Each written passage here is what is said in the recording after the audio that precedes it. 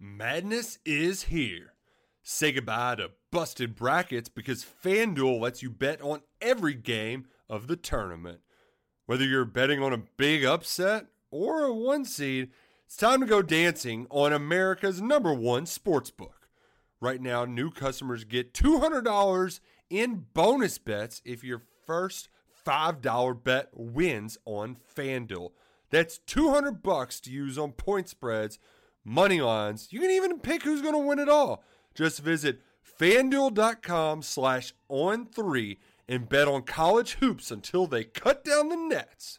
Must be 21 and older and present in select states. First online real money wager only. $10 first deposit required. Bonus issued as non-withdrawable bonus. Bets that expire 7 days after receipt. See terms at sportsbook.fanduel.com. FanDuel is offering online sports wagering in Kansas under an agreement with Kansas Star Casino, LLC. Gambling problem? Call 1-800-GAMBLER or visit fanduel.com/RG in Colorado, Iowa, Michigan, New Jersey, Ohio, Pennsylvania, Illinois, Kentucky, Tennessee, Virginia, and Vermont. Call 1-800-NEXT-STEP or text NEXT-STEP to 53342 in Arizona, 1-888-789-7777 or visit ccpg.org/chat. In Connecticut, 1-800-9-WITH-IT. In Indiana, 1-800-522-4700 or visit ksgamblinghelp.com. In Kansas, 1-877-770-STOP in Louisiana. Visit mdgamblinghelp.org in Maryland. Visit 1-800-gambler.net in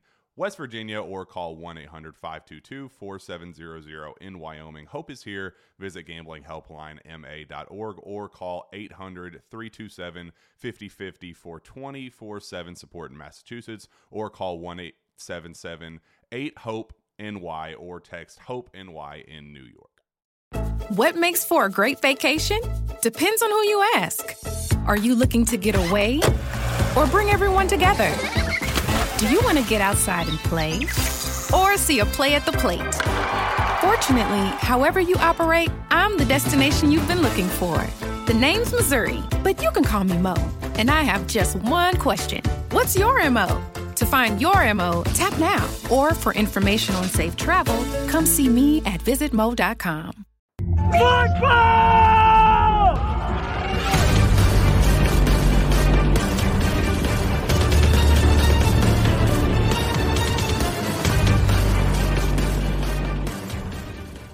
And what's up? Welcome in GC Live Thursday episode of the show. I'm Wes Mitchell. He is Chris Clark. Got plenty to get to today, talking a little South Carolina football. Chris and I had an opportunity to watch a little bit of practice today. So the spring has come. It is almost gone. We've got really one more week, a couple of scrimmages left if you count the Garnet and Black spring game, among those practices, among those scrimmages. So about 2/3 of the way through. So we're going to give you an update on that.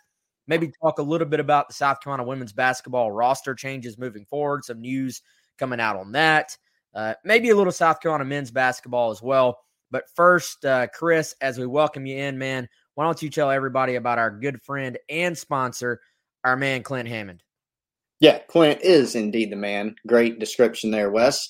Longtime friend of the show, big Gamecock fan, big Gamecock Central fan.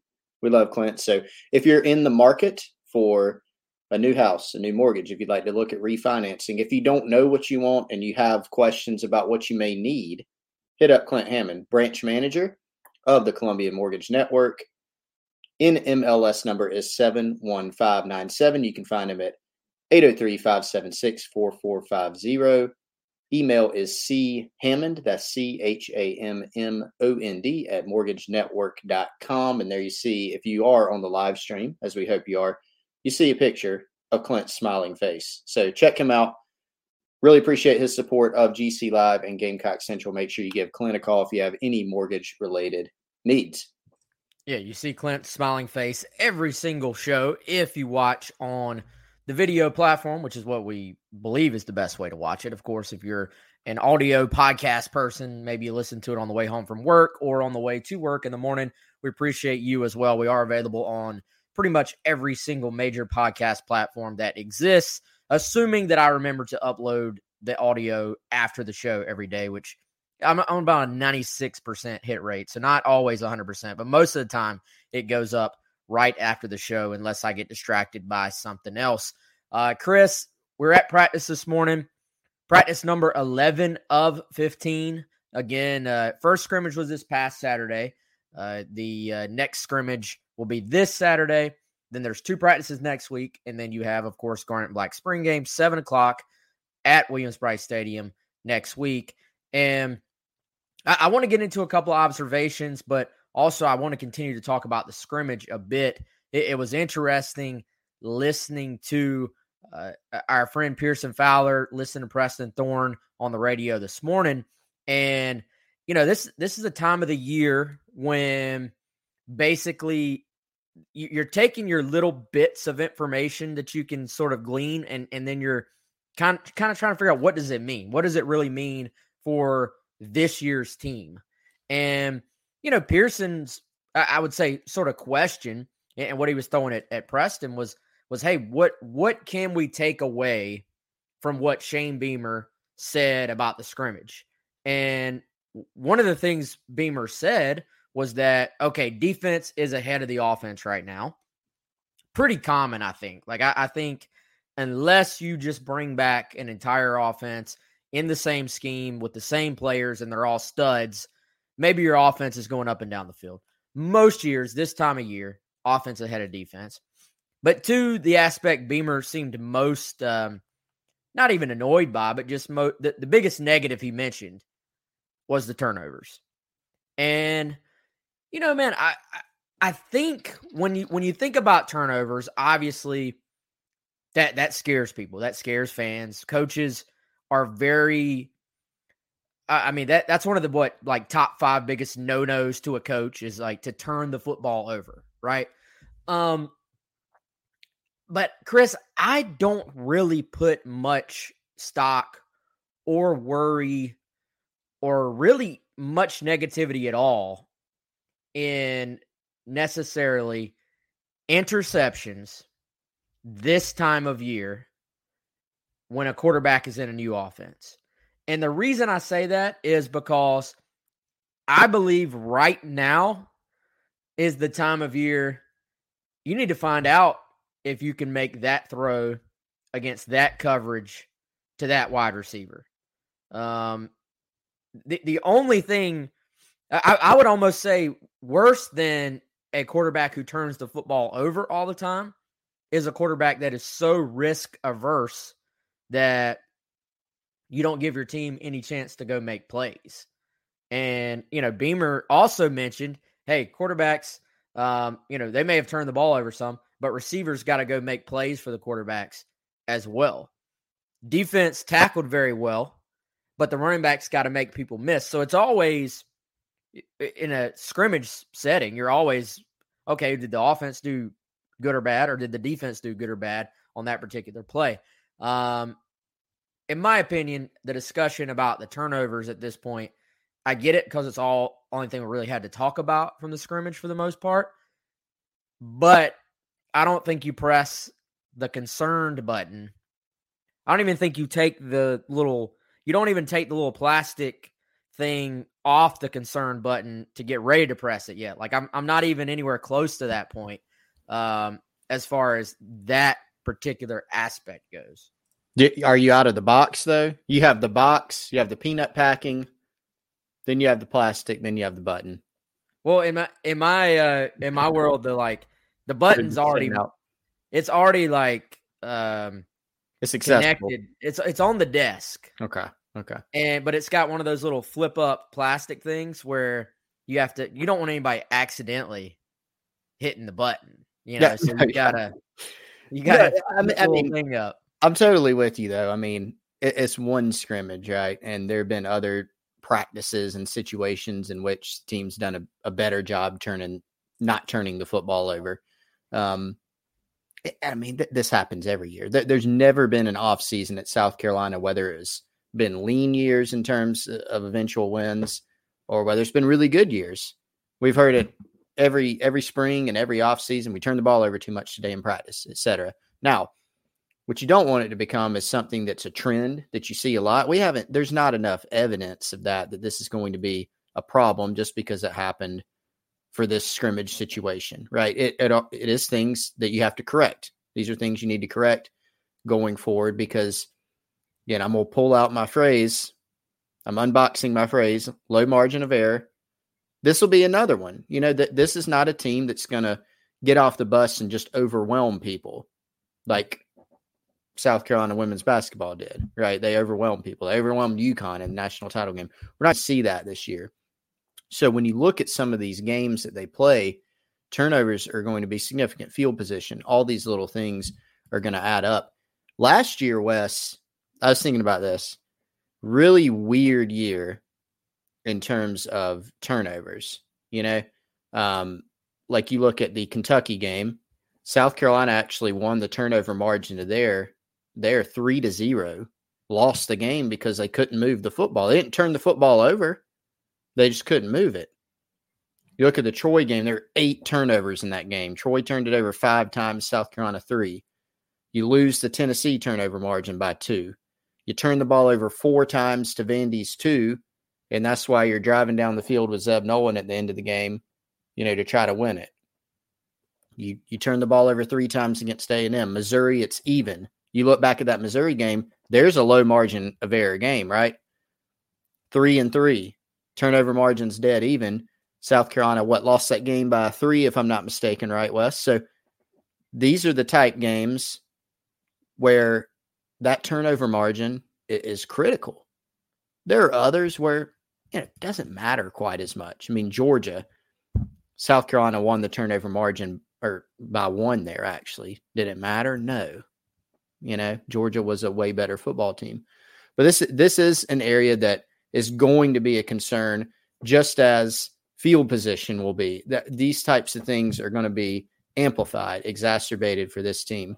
Now, to your point about seeing if you can make these throws, one of the things that we've heard, Wes, and I think even observed in some of our windows of practice that we've gotten, Spencer Rattler in particular, he trusts his arm, right? And I think a lot of people said last year, they look back at Oklahoma and the fact that Caleb Williams eventually was, overtook him at midseason. Spencer must have been playing poorly. Do you know what his stats were last season, Wes? He completed 75% of his passes, had 11 touchdowns and 5 picks. People would have been spewing confetti out if that's, a line midway through the season for a Gamecock quarterback. But this guy will make throws in game situations in practice that you could classify as audacious. He will fit it in there. And normally he audacious. Audacious, big word. Word of the day. I'm going to shut up now and let you talk more, but I had a lot of thoughts on turnovers. You came with some evidence today. It's like you prepared for today's show with all those turnover stats, man. But yeah, turnovers are they're highly unpredictable, especially in terms of creating turnovers on defense. They're highly unpredictable, and that some years, we saw that. Not to bring back bad memories, but we saw that the South Carolina defense with Muschamp, exceptional at creating turnovers in, what would that have been, 2016 and 2017. Yep. Then when they start to kind of revert back towards the mean, then we saw the Carolina defense struggle to get off the field. And you look at how many times you would say turnovers bailed them out during a couple of overachieving first couple of seasons under Muschamp.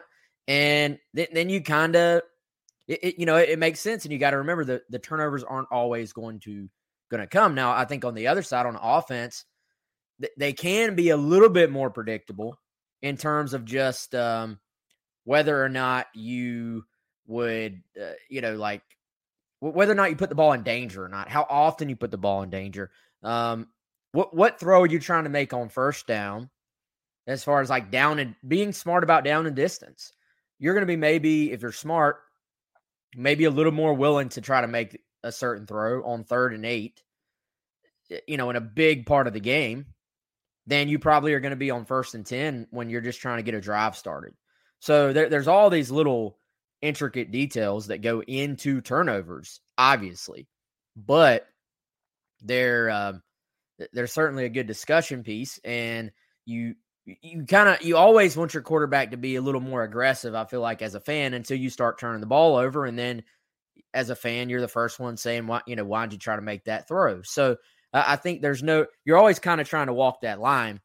As we know, Spencer Rattler is going to put South Carolina in a position to make more plays, both off platform.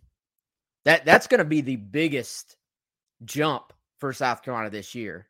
I'll be on record to say is going to be the plays that come from just it didn't work. Whatever was called didn't necessarily hit open on the initial drop back, but then Rattler rolls out and just makes something happen. He's a very creative player as far as stuff like that goes. That's going to be the biggest jump South Carolina sees this year offensively. The other part of that is there may be more opportunities for turnovers from your offense, but you kind of, in some ways, are going to have to live with that. It's just going to be about, can Rattler walk that line? Can he have that balance? Defensively, you certainly, if you're a South Carolina fan, Chris, hope that you're able to keep up some semblance of the turnovers that you had last year, but you can't really always count on that as well, which is why, not to get into a completely different discussion, but Gamecocks defense, you want to circle one thing, they got to make improvement stopping the run. That was an issue all last year against offenses that had decent rushing attacks, except maybe North Carolina. You look at the North Carolina game, they were pretty good running the football coming in, and South Carolina did an excellent job of stopping them and slowing them and putting the game on Sam Howell's shoulders. And that was, in my opinion, a huge reason they win that football game. So, yeah, and again, my initial point, Chris, as I go on and on and on here, was just more, we're talking about turnovers because there was a clip of a Mo Kaba pick six, I think, that got leaked out there somewhere, and because, clearly Beamer wanted to see the ball taken care of a little bit better. I also believe this is when you make your mistakes. You can learn, as long as you're learning from mistakes at this time of year, first scrimmage, to me, make your mistakes now, but learn from them, and then, hey, I don't need to make that throw next time in that down and distance against that coverage against those players. Or maybe it's, wow, I watched this replay and I see I actually can make that throw. I just have to put a little more air on it. It has to be a little bit more this direction. There's all types of things that can come from actually going and playing. What do we talk about football sometimes, man? You really don't get all that many opportunities to actually go play the game. Everything's so limited now. No tackling, no this, no that. So when you actually have scrimmage opportunities, it's important to go learn what you're capable of doing and then hopefully learning from it moving forward. Yeah, and you look at even simple things like certain quarterbacks not being live in a scrimmage situation, and Shane Beamer even joked that, of course, Doty and Rattler, they always say they broke a tackle and you shouldn't have blown the whistle and all these types of things. Those are your situations where, you can practice ball security drills and getting hit by guys and having 5 people trying to knock the ball out from you. A little different in a game situation. It's a game situation, whether you're any ball carrier, receiver, quarterback, running back, tight end, you're out in the open field, you're trying to get an extra yard. Ooh, I'm a little loose with the ball. Now it's a turnover, right? And there are all sorts of those things defensively, to your point. South Carolina last season, look at that Kentucky game. One of the big reasons they stayed in that game despite doing next to nothing on offense was because Kentucky turned the ball over. Some of those, you say they're forced turnovers, sure, but Kentucky was pretty loose with the ball, right? You look at the early going of the Missouri-South Carolina game, Jason Brown, the first interception he threw. You mentioned kind of lollipopping the ball up there, not, needing to put more air, more distance under it. Same situation there. He kind of left it short, got picked off. So it can come in all varieties, but just in a more general sense, to the more broad point that I think we were both trying to make, not a giant thing to say, oh my gosh, they're going to turn the ball over so much this season. They did well with it defensively last year. I think out of the games they played, Carolina defense had at least 2 turnovers in 8 of those games. Pretty good. There were some where they had 3, 5. North Carolina, I think there were no turnovers in that game, actually, I think. in terms of fumbles, interceptions. And then the Tennessee game, Carolina didn't force a turnover there. Aside from that, they did a pretty good job. So will that even out? It's possible because they were way up in the conference. One thing we do know is offensively, they have to do the little things better, and that is take care of the football better in terms of turnovers and move the chains. You know, that's something we've talked about some that I think will continue to be a big storyline, is not even what you're doing on the scoreboard, but just being able to move the chains, flip field position, sustain drives. Yeah, and obviously also worth pointing out, Chris, lots of guys banged up, skill player-wise, lots of guys who either missed the scrimmage or were limited in the scrimmage.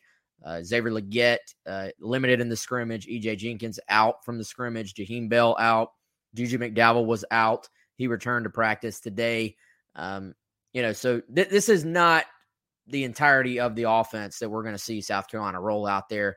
Jaheim Bell has missed most of the spring to this point. So, you're going to add Stogner into the mix, this summer. So there's going to be a lot that will sort of change as they go on, as they head into the actual regular season. But still worth talking about. Again, we were at a little bit of practice today. McDowell was back out there. This was it seemed, Chris, to be more of like a fundamental work kind of, they were not in full pads, kind of getting ready for the scrimmage, lots of special teams work, attention to detail work. I thought, for one, McDowell, I don't even actually know what was wrong with him before. Do you know, Chris? I don't know if that was ever even announced, but he was bouncing around, man. He was bobbing his head to the music. He was in it. He was ready to practice. Like, didn't appear to have any concerns of a possible injury. Dakereon Joyner was out as well. Forgot to mention him. He was still out again today, but was walking around fine, sort of encouraging his teammates during warm-up. But, man, I am never not impressed with the attention to detail from Pete Lembo. The punt return work South Carolina was doing, or kickoff return, I should say, where naturally you're going to have some kickoff returners catching kicks, right? Which is actually the easiest part of that job. Much easier to catch a kickoff than it is to catch a punt because the way the ball spins. But they have the jug machines out, right? They're kicking them. They're using it to simulate a kickoff. Juju McDowell is returning kicks, Marshawn Lloyd and Lavasse Carroll against air. But then you look over there and you see Boogie Huntley is catching short pooch kicks off the jugs as well. Maybe that's a common thing, man. I didn't obviously play college football by any means, but it just struck me as the attention to detail of taking a little bit of practice to have my big men catching kickoffs too. Yep. You had Boogie Huntley. Who was the triumvirate there? Boogie Huntley, TJ Sanders, and I think Tonka Hemingway. Tonka, yeah. He had some great open field moves, I must say. Well, one of the best recent plays in Carolina history came on a ball intended for an upback. Do you remember the 2018 Ole Miss game? Opening kickoff. It's short. Our guy, Eric Douglas, who I'm not sure if he had gotten any jugs work in as an upback, tries to get the ball, squirts past him. Debo says, "I'll take that," runs it back for a touchdown. So maybe good result. Back guys should just let it get it. If you can get the ball to Debo, I don't care how you do it. Yeah, it's probably a good plan. Yeah. But most of the time, I mean, how many times, Chris, have you seen the ball go up and you see some offensive lineman or defensive lineman in a game, and you can't see in their helmet, obviously, but you just in your head, you're like, they're probably sitting there like their eyes are probably this big. They're like, oh, I have to catch this thing in the lights with 80,000 people looking at me. And I'm a lineman. Yeah. Like that does happen. People running down trying to kill you while you're doing all that also. Yeah. So, I mean, it makes sense to practice that, right? At the very least, not that they're going to spend, any meaningful time if you added it up throughout the year, having big men catching kickoffs, but just having that little experience probably counts. It probably matters compared to just not, and just being in that situation in a game. Do you remember? I don't know why I just remembered this. Do you remember a South Carolina Arkansas game way back in the day? I think this may have been Lou Holtz era, where there was an opening kick. I think it was an opening kickoff of the game, and it looked like a pooch kick. And I'm pretty sure South Carolina tried to field it, missed it. Arkansas recovered it, and it looked like they had opened the game basically with a kickoff turnover. And the refs said no, the ball actually hit the ESPN Skycam cable and deflected it. So it was a dead ball re-kick. Do you remember that at all? I do not remember that. I think that actually happened. I don't think I formulated that. Now, what happened on the re-kick? That's this big special teams thing. They say nothing good ever happens on a re-kick. But in this case, it was good. It was a little better for sure. Because most of the time, if you re-kick, it's because somebody offsides. Nothing ever happens on a re-kick to the team that had the penalty, because you're kicking off, you're offsides, then you're running down tired, and a moment that I'm sure Shane Beamer probably doesn't appreciate, but a game that I'm sure he appreciates would have been, 2009, when South Carolina has an offsides on the opening kickoff, and then CJ Spiller runs it back for a touchdown on the re-kick. Yep. I remember that moment. I remember thinking, why did they just kick to that guy? Yep. The rest worked out okay, though. I think Shane Beamer has told that story before with a little more context on that. I seem to remember it from one of his media opportunities. So yeah, it's definitely your Arkansas example. You're okay with a re-kick there, because of the dead ball. But yeah, I mean, Pete Lembo, to get back to him, the attention to detail there. I mean, he all the props we've seen, like we've seen towels, which are not uncommon. You remember the one? This was, I guess, last year with we had like a PVC pipe or like a kendo stick situation going on. A little wrestling reference there for you, Wes. Some props going on with special teams, just really interesting stuff and very, very detailed. Do you give Lembo props for his props? Like, were they impressive? Yes, I do. Very nice. Didn't the Sandman used to hit people? Is that who used to hit people with the kendo sticks? Or who used to smash people with kendo sticks? That was a thing back in the day with the Steve Blackman had one. Yeah. Remember him? Yeah. Like the martial art kind of guy. I think he had a kendo stick going.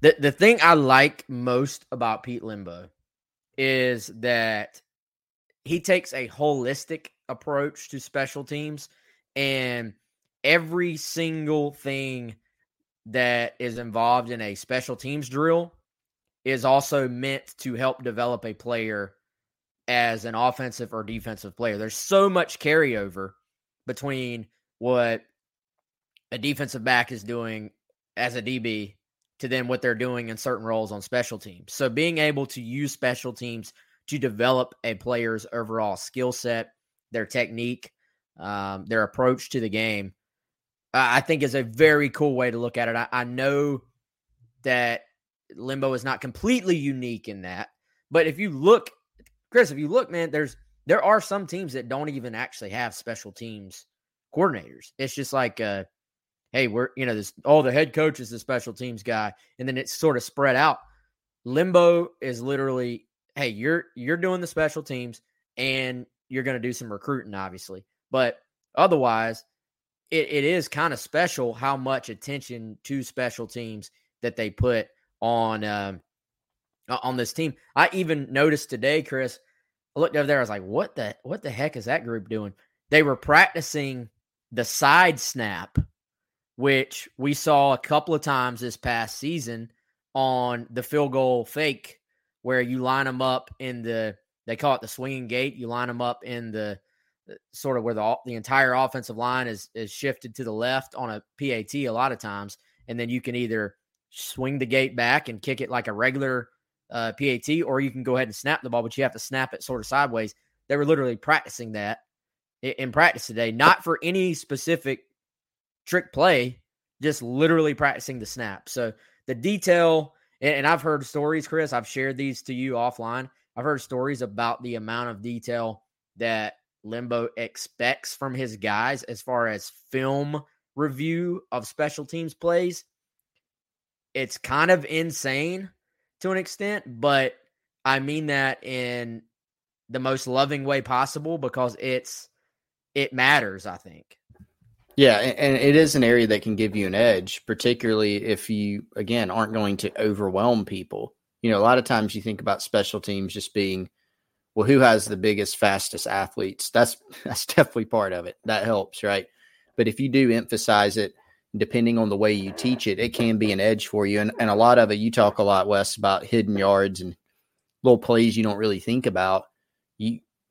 Special teams matters for those. It's not just a 2-point conversion or blocking a kick or being able to make your field goals. It's about doing the little things, flipping the field, covering, not having anything go awry. And so I think most football coaches, they're going to get up at their press conferences and they're going to say, special teams is a third of the game. It's very important to me, blah, blah, blah. We devote a lot of time to it. In reality, a lot of them don't, and maybe they say they do. Maybe they even spend a lot of time on it. But how are they teaching it? Are they being efficient with it? Does it kind of integrate into the fabric of the program? And certainly it does with Pete Limbo and Shane Beamer with their backgrounds and how they do everything. Yeah. But what else you want to hit on, Chris, from observations today? Anything else that caught your eye? Or is that a yes? You got, I mean, it was kind of, to be honest, guys, it was a limited viewing session. Very. But we always like to, I would say, pull every last thing we can from these viewing sessions. Anything that caught your eye? Yeah. No, there's really not anything else unless you want to hear my thoughts on how they threw bubble screens in a drill. Not. I would love to hear that, but I don't know if solid. The 80% of our, maybe the 20% would, but the 80%, like the more casual folks, probably do not. I will say this, man. How about the increased love that TJ Sanders has been getting? We sort of had a little bit of a heads up on this when we spoke to Beamer before the spring. We sat down with him and we asked him, hey, who are the young guys that you're excited to see that maybe didn't play as much last year but could take a step this year?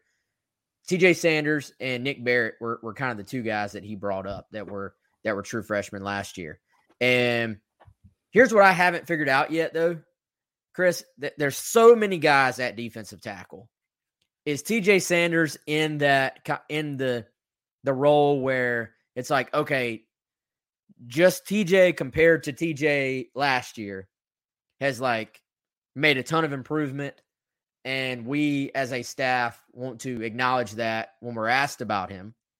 Or is it like TJ is pushing to be in this rotation, even though there are several veterans at this spot that have played before, but he's just too good not to see the field? Like, that's the one thing I haven't really figured out yet as far as how much we should be talking about him, because I got a feeling if he's definitely making improvement. He could still be making improvement from last year and then not play a ton this season, and then people be like, well, what was all that hype about TJ Sanders? Well, spring practice is about yourself. It's about your team, and it's about your individual players getting better. TJ is definitely getting better. Incredibly high upside player. Got a great future in this program. I'm curious to find out, is the future now, or is it still a season away? That's a great point. Maybe to be determined. Like, I certainly don't have the answer to that, but it is a good question. Zach Pickens is going to be a starter, right? I mean, now who's beside him? I don't even know for sure that we know that. We know that there are a lot of guys at defensive tackle on this team, and many of them have played significant roles. I mean, Rick Sandage, once he comes back, he's played a decent amount. He could factor in some role. You have a lot of guys in those reserve kind of roles. MJ Webb took a big step forward last year. He went from a reserve guy to a guy that played a pretty good bit, even over some guys that we didn't maybe anticipate him playing over. Tonka Hemingway's had a really good spring. Boogie Huntley's been pulling down some first-team reps, and he's obviously continued to come along. So Does Sanders end up supplanting those guys? I don't know. It does seem like he's played well enough to where they wouldn't have many hesitations about putting him in there, TJ Sanders. But again, a lot of bodies there at defensive tackle too, and some guys that are capable, not just bodies, but guys that are capable as well.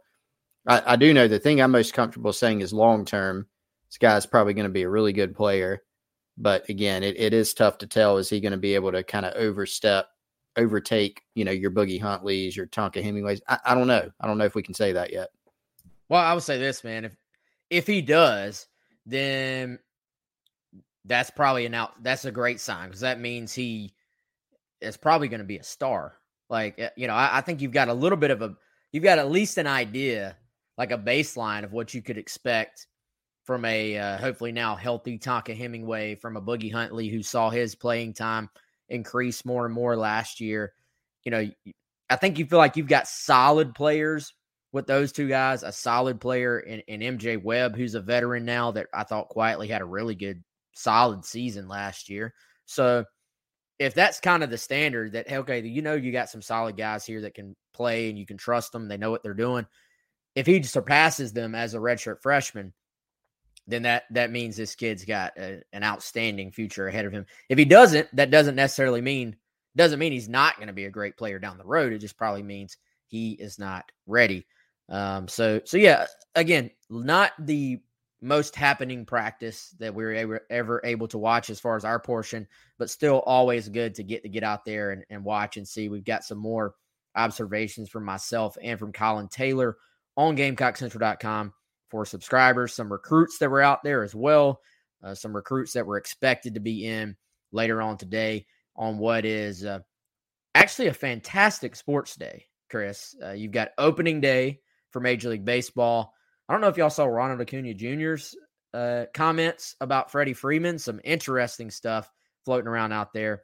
Masters today as well, with Tiger Woods, of course, grabbing the attention of the entire golf and sports world. And Chris, I got to ask you once again, have you started your taxes? I've got to say, my taxes, Wes, are finally good to go. Okay, that is great to know, man. Yes. And I was told by Larry, who set up this ad for you guys with the Liberty Tax team right here in Columbia. I was told to remind everyone that April 18th is the deadline. So that's actually just a couple of days after the spring game. And unlike the last couple of years when, due to COVID, the deadline was extended out, the IRS has not this year extended the deadline to file most tax returns. So yours is due April 18th, which means you've got just a little bit of time to reach out to the Liberty Tax team right here in Columbia to overcome your tax anxiety and give them a call, 803-462-5576. Again, that's the Liberty Tax team right here in Columbia, South Carolina, and the neighboring areas, Lexington, Irmo. Give them a shout, 803-462-5576. Throughout the rest of the show, you will see the banner going right along the bottom of your screen. So you'll see that number again if you're on the video version of the show. Chris, it seems like as we get to some other sports, with South Carolina women's basketball, the momentum of a national championship, as far as the attention that this fan base is giving to women's basketball, has really continued over. It's been kind of fun to see with some of these roster changes and, hey, what's going to happen? And, hey, Dawn Staley tweets out a new birdie, which is her version of welcome home or Spurs up on Monday, meant she got a commitment. That's been announced now. But people on our message boards on Gamecock Central, they're following this women's basketball roster, I would say very similar to how they follow a football offseason, in that, hey, who's coming back? Who's staying? Who's leaving? Who's transferring in? Who's committing? And it's been kind of fun to see that it's not just an on-the-court thing now. And they've always sort of followed recruiting to an extent, but I feel like, man, it's taken a whole nother meaning with this Gamecock fan base right now. It has. Everybody's fired up. I've got to say, that is a great point, because in the past I mean, even before the national title game, but certainly after it, I've gotten more women's basketball recruiting questions probably than I've ever gotten like combined. And I've been working for Gamecock Central since 2009 full time. So that says something, right? I mean, people are really, really into it right now. And that's our great members at Gamecock Central really wanting to know what's going on. And Chris Wellbaum, who's been killing it on that front for Gamecock Central, he has a great piece. I gotta plug it. He has a piece up on Gamecock Central right now that breaks down a couple key moves. That's Victoria Saxton's return and Kiera Fletcher's transfer in. And he goes through a whole bunch of different things on the roster. So that's actually, Wellbaum should have made that up. I think I'd pay for that piece, Wes, personally, if I'm a Gamecock fan. Free story on GamecockCentral.com right now. So he goes through all that. But yeah, lots of interesting recruiting things going on, lots of roster moves, and people, you're exactly right. They're tuned into those moves right now. Yeah, they are. Saxton's return, as someone who follows the team on, more of like a fan, casual basis as opposed to covering the team, it seemed like that was a little bit of a surprise. In my opinion, that she returned. It kind of felt like, at least what the stuff I had read, the assumption was that this would be her last season. And, I think the news that she's back obviously only helps as far as them just being, for the most part, other than maybe point guard, they're pretty much set. And Chris, did you just send the link? Or did I just do that? Yeah. Anyway. Okay, well, great minds. I was about to do the same, and I was like, I don't think I hit enter yet. But if you're watching on the live stream, no matter where you're at, Facebook or YouTube, you can actually click and go read that story. It is a freebie. But obviously they get her back. She did a great job of just, playing her role, was probably an underrated performer as far as what she meant to this team, a little bit overshadowed by, the Aaliyah Bostons, the Destiny Hendersons, the Bree Bills, the Zaya Cooks. But then this addition of Kiera Fletcher from Georgia Tech, Chris, which probably won't necessarily move the needle as far as being a star player. But I think when you look at what South Carolina has coming back, the star players they do have coming back, you look at Raven Johnson, who was going to be the backup point guard this past season, but then hurt her knee. The fact she didn't get that experience that probably would have been needed. This makes sense because you're bringing in a veteran point guard who is not really going to try to take over a game and doesn't have to score a ton of points, but is going to play some defense, is probably going to fit right in and provide some veteran depth to a team that will obviously miss Destiny Henderson quite a bit after she declared, rightfully so, for the WNBA draft yesterday. Yeah, and from what Wellbaum said, I'm fully relying on him. I mean, he had some great notes in that piece that we just linked on the stream there, so check that out for sure. But not a big shooter. She did, her senior year, technical senior year, she was respectable from the line. I think about 36%. But she's kind of just a well-rounded player, like you said, Wes. Plays defense, can distribute the ball, can give you some minutes for sure. And I think it's going to be interesting to see. There might be some further roster movement at one or two spots, maybe more, for this team. One of the things that's kind of intriguing to me, Wes, and as a question is, the front court for South Carolina, absolutely loaded again, right? Because you have Saxton coming back, and I'm with you. Even in the national title game, she was an absolute key all year for that run. You've got Boston, you've got LA, you got Cardoso, you have Fegan, right? Who's a young talent, and you add Ashlyn Watkins to that mix too. So pretty crowded. And Dawn Staley's been very upfront of, hey, you mentioned the other day, Wes, she credited some of their youngsters and their reserves for the roles that they were playing in preparing those teams. But Dawn Staley's been very upfront of, we have some people that have sacrificed and they may want to go play more elsewhere. When you recruit McDonald's All-American on top of McDonald's All-American like South Carolina has, like Dawn Staley has, that may happen. But they've done a really good job, obviously, of assembling this roster and continuing to stack that talent. Yeah, no doubt, man. By the way, we had a question from Randall State. I believe that is asking about TJ Sanders. I believe that is TJ's former coach at Marion checking in. Coach, hope you're well, man. Good to hear from you.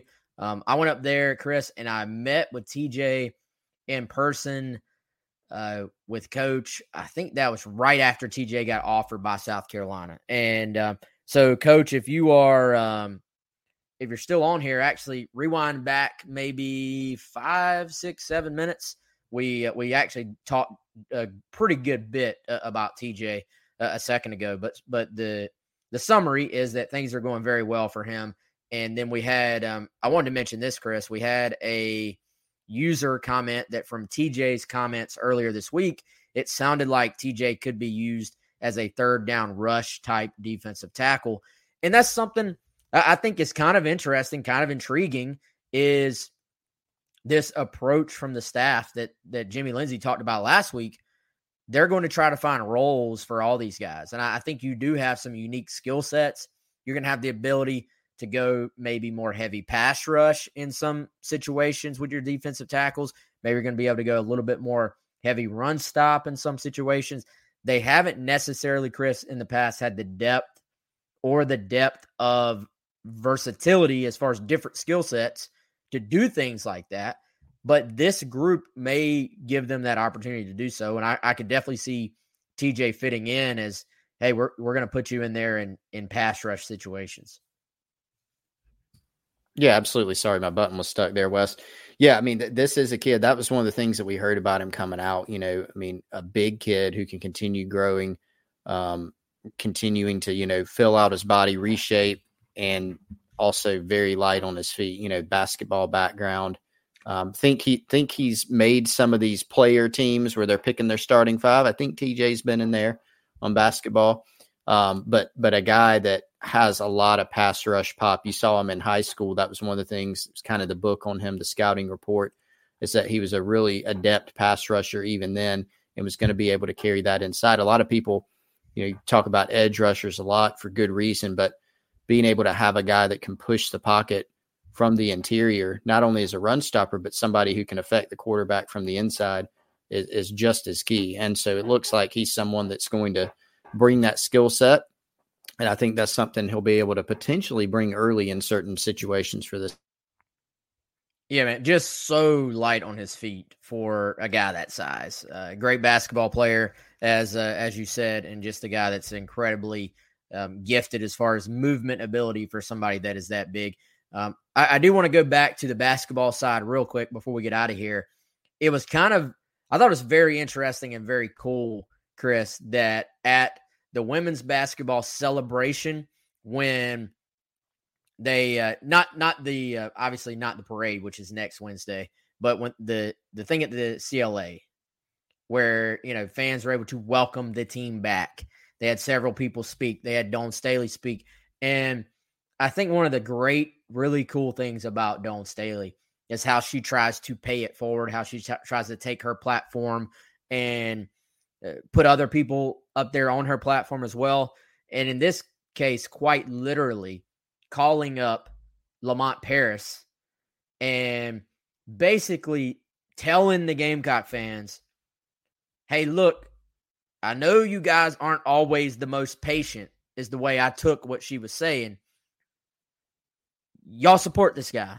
Like y'all give this guy a chance. And I thought that was really cool, her to sort of cross over to the men's basketball side and try and encourage everyone to get out there for the men's basketball games next year to help push this program, to help put him in a position to succeed. Because it's going to be hard. It's going to be a rebuild. It's not going to be right off the bat. And there are going to be some hurdles there for the men's basketball team to get to a point to where they're contending in the SEC. So for her to do that, I thought was really cool. And from a news standpoint, it seems, Chris, as if we are closing in here pretty soon on getting some men's basketball news as far as actually filling out this assistant staff. Yeah, the guys have some Colin Taylor, Jamie Shaw. They've had some info on the Insiders Forum on GamecockCentral.com. And we do know there's a public notice of a board meeting for tomorrow, which will be Friday, 2 p.m. They're going to approve at least one coaching contract for ostensibly an assistant basketball coach. So be more coming on that. I know people have been, and you're right, Wes, people are not patient with wins. Not even patient with the staff and the recruiting info, but which is understandable. People, new hire, people want to know. So, staff continuing to work the recruiting trail, building the staff, getting things official with some guys that are anticipated to get here in Columbia. And obviously the transfer portal is going to be something to continue to watch for that men's basketball program too. Yeah, portal going to have to be a part of it, man. Somebody mentioned Devin Carter released his top 6. No South Carolina in that top 6, so I don't think there's really much of a chance that he returns back to Columbia. Seems like that ship has sailed. Speaking of it selling, I think that's it for us, man. You got anything else to add here, Chris, or shall we tell everyone goodbye? Let's tell everybody goodbye. Let's do it. All right. Well, y'all, we appreciate it as always. Appreciate the support. Appreciate y'all listening, watching, et cetera, et cetera. Remember to rate, review, subscribe on the podcast platforms. On YouTube, hit the like button, hit the subscribe button. We are actually, I won't say we're getting close yet, Chris, but we are steadily inching towards 10,000 subscribers on YouTube. Which I would have never believed that when we started doing this show. But between all of you, this show, all the videos Mike has done, all the work that Kendall Smith, our fantastic intern, has put into our video stuff, we're steadily growing the subscriber base on YouTube. So if you're listening or watching and you have not subscribed on our YouTube, please hit that subscribe button. It is obviously free on the YouTube side of things. For Chris, I'm Wes. Y'all have a great one, and we'll see you soon. Being a parent can be really challenging. It's normal to feel uncertain about whether you're doing the right things to raise healthy and happy children. That's why Child and Family Resource Network focuses on connecting pregnant parents and those with kids under the age of 5 with free support services to help them build confidence in their parenting journey. Everyone deserves to have someone they can turn to for support with parenting. Visit childandfamilyresourcenetwork.org today. Madness is here. Say goodbye to busted brackets because FanDuel lets you bet on every game of the tournament. Whether you're betting on a big upset or a 1 seed, it's time to go dancing on America's #1 sportsbook. Right now, new customers get $200 in bonus bets if your first $5 bet wins on FanDuel. That's $200 to use on point spreads, money lines. You can even pick who's going to win it all. Just visit FanDuel.com/on3 and bet on college hoops until they cut down the nets. Must be 21 and older and present in select states. First online real money wager only. $10 first deposit required. Bonus issued as non-withdrawable bonus. Bets that expire 7 days after receipt. See terms at sportsbook.fanduel.com. FanDuel is offering online sports wagering in Kansas under an agreement with Kansas Star Casino, LLC. Gambling problem, call 1-800-GAMBLER or visit fanduel.com/RG. In Colorado, Iowa, Michigan, New Jersey, Ohio, Pennsylvania, Illinois, Kentucky, Tennessee, Virginia, and Vermont. Call 1-800-NEXT-STEP or text NEXT-STEP to 53342. In Arizona, 1-888-789-7777 or visit ccpg.org/chat. In Connecticut, 1-800-9-WITH-IT. In Indiana, 1-800-522-4700 or visit ksgamblinghelp.com. In Kansas, 1-877-770-STOP. In Louisiana, visit mdgamblinghelp.org. In Maryland, visit 1-800-gambler.net. In West Virginia, or call 1-800-522-4700. In Wyoming, Hope is here. Visit gamblinghelplinema.org or call 800-327-5050 for 24/7 support in Massachusetts, or call 1-877-8-HOPE NY or text HOPE NY in New York.